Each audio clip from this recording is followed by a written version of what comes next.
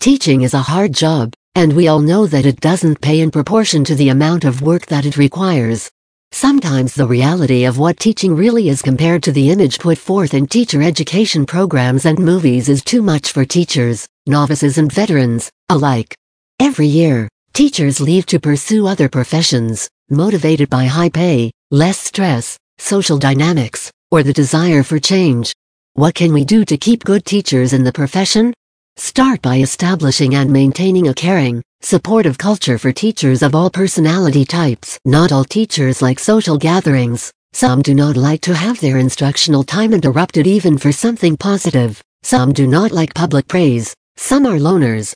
Remember that campus culture is important. Teachers and students both need to want to be there. Without a supportive, nurturing culture, learning is likely to decline. But be careful not to let the pendulum swing too far toward the opposite direction and to where culture outweighs an emphasis on academic standards. Campus culture matters. One of our writers worked for a principal who frequently stated that the faculty of the school was a team, not a family, because family members let each other get away with things, but teammates hold each other accountable so the whole team can advance towards success.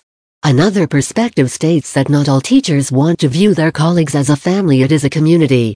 Communities are made up of a variety of different people working in a variety of roles. Some community members are stronger than others, but all serve a purpose and contribute in their own way. Regardless of the philosophy, it is important that teachers feel welcome and wanted.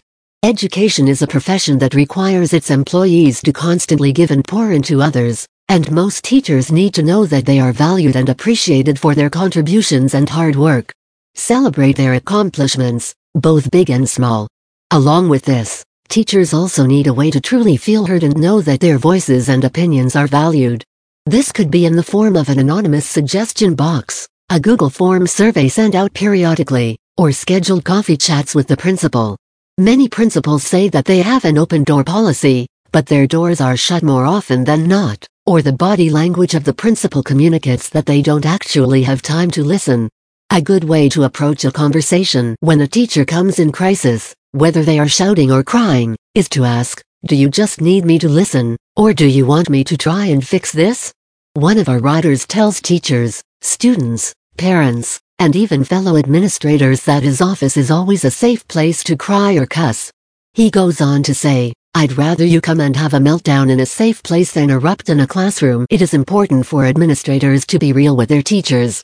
Sometimes they need to relieve the anxieties and stresses of their personal lives in order to be effective in their classroom. Show them the respect of listening and caring for them as a whole person.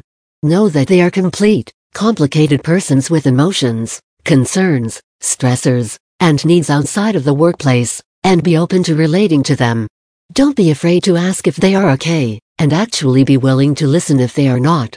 In some situations, it may even be appropriate to let them know that they can call the office if they need someone to cover their class so they can step out for a few minutes to have a good cry. It is also a good practice to remind teachers that every student who walks into their classrooms is potentially carrying at least as much built-up stress and emotion from their own home lives and being asked to put it all on hold to focus on quadratic equations or expository essays. Be visible.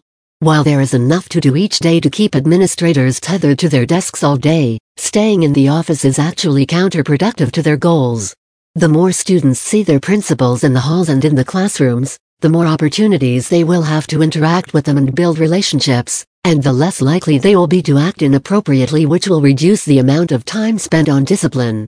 It is also very important for teachers OC campus administrators, both formally and informally, in the halls and in their classrooms. They need to know that they are not alone, and just like students, they need to feel comfortable interacting with administrators, not intimidated or threatened by their presence.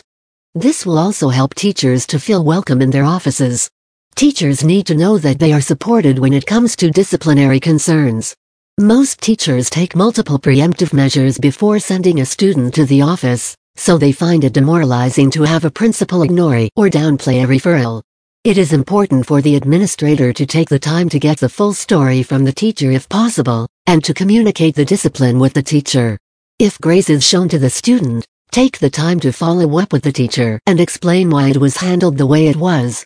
Teachers are not only required to be masters of pedagogy and experts in their respective fields, but they are also responsible for managing people. In a sense, they are the administrators of their classrooms. Be willing to support teachers by being present for uncomfortable conversations with students, parents, or colleagues. Sometimes they just need you to help think through what to say and how it may go, or just present at the meeting. Other times they may need you to facilitate or mediate the conversation. Keeping novice teachers. 10-30% of teachers leave the profession within their first 5 years of teaching. While many factors may lead to this could definitely be impeded by proper support through mentorship. First-year teachers need to be assigned a veteran teacher to be their mentor. This mentor does not have to teach the same content or grade level. Their role is to teach them how to use basic systems and technology in the school. Regular meetings with this mentor should be planned with specific topics, information assigned to be shared. And make sure that these mentors are supplemented for this extra responsibility. But remember that not all of these relationships will be copacetic. Teachers should also be encouraged to find a mentor with whom they have a natural affinity, who teaches the same thing they do. This person can help them with content and pedagogy, along with giving them someone they can go to regarding the day-to-day concerns and stresses the first years of teaching always bring. Don't drop new teachers after the first year and just throw them to the wolves. While they may not need as much structure in their mentorship, the first 3 years are generally all difficult. Continue to mentor teachers in their second and possibly third year. An important part of this mentorship should be arranging for first and second year teachers to shadow veteran teachers with a variety of teaching and classroom management styles outside of their content areas. After a day of shadowing, meet up to debrief. Ask what they observed in other classrooms, what surprised them, what would they like to implement immediately, what would they like to work towards in the long term, what things did they realize that they are already doing well?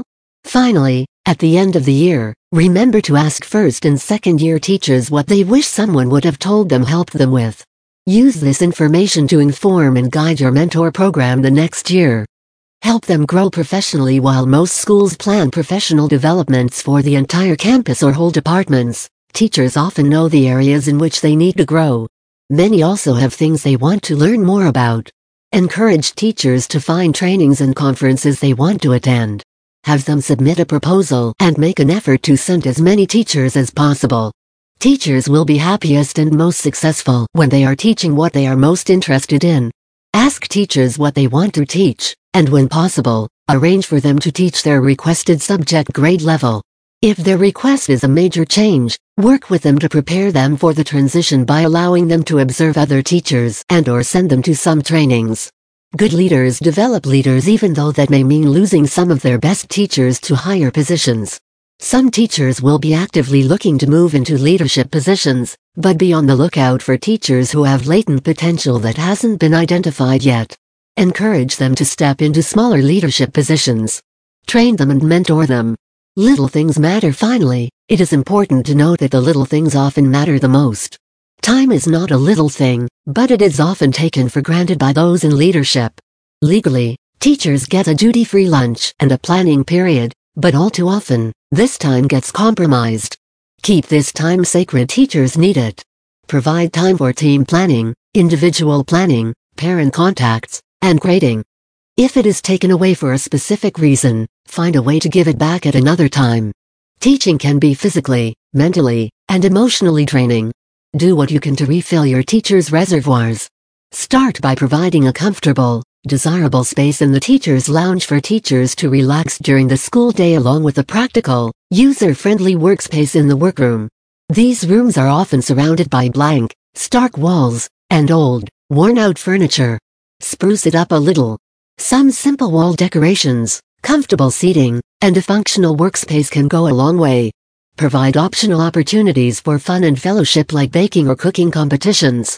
Bring in a local massage therapist to give teachers free 15-minute chair massages. Surprise teachers by delivering little treats or gifts of office supplies to their classrooms. And lastly, give your teachers and students little reasons to smile. Be silly.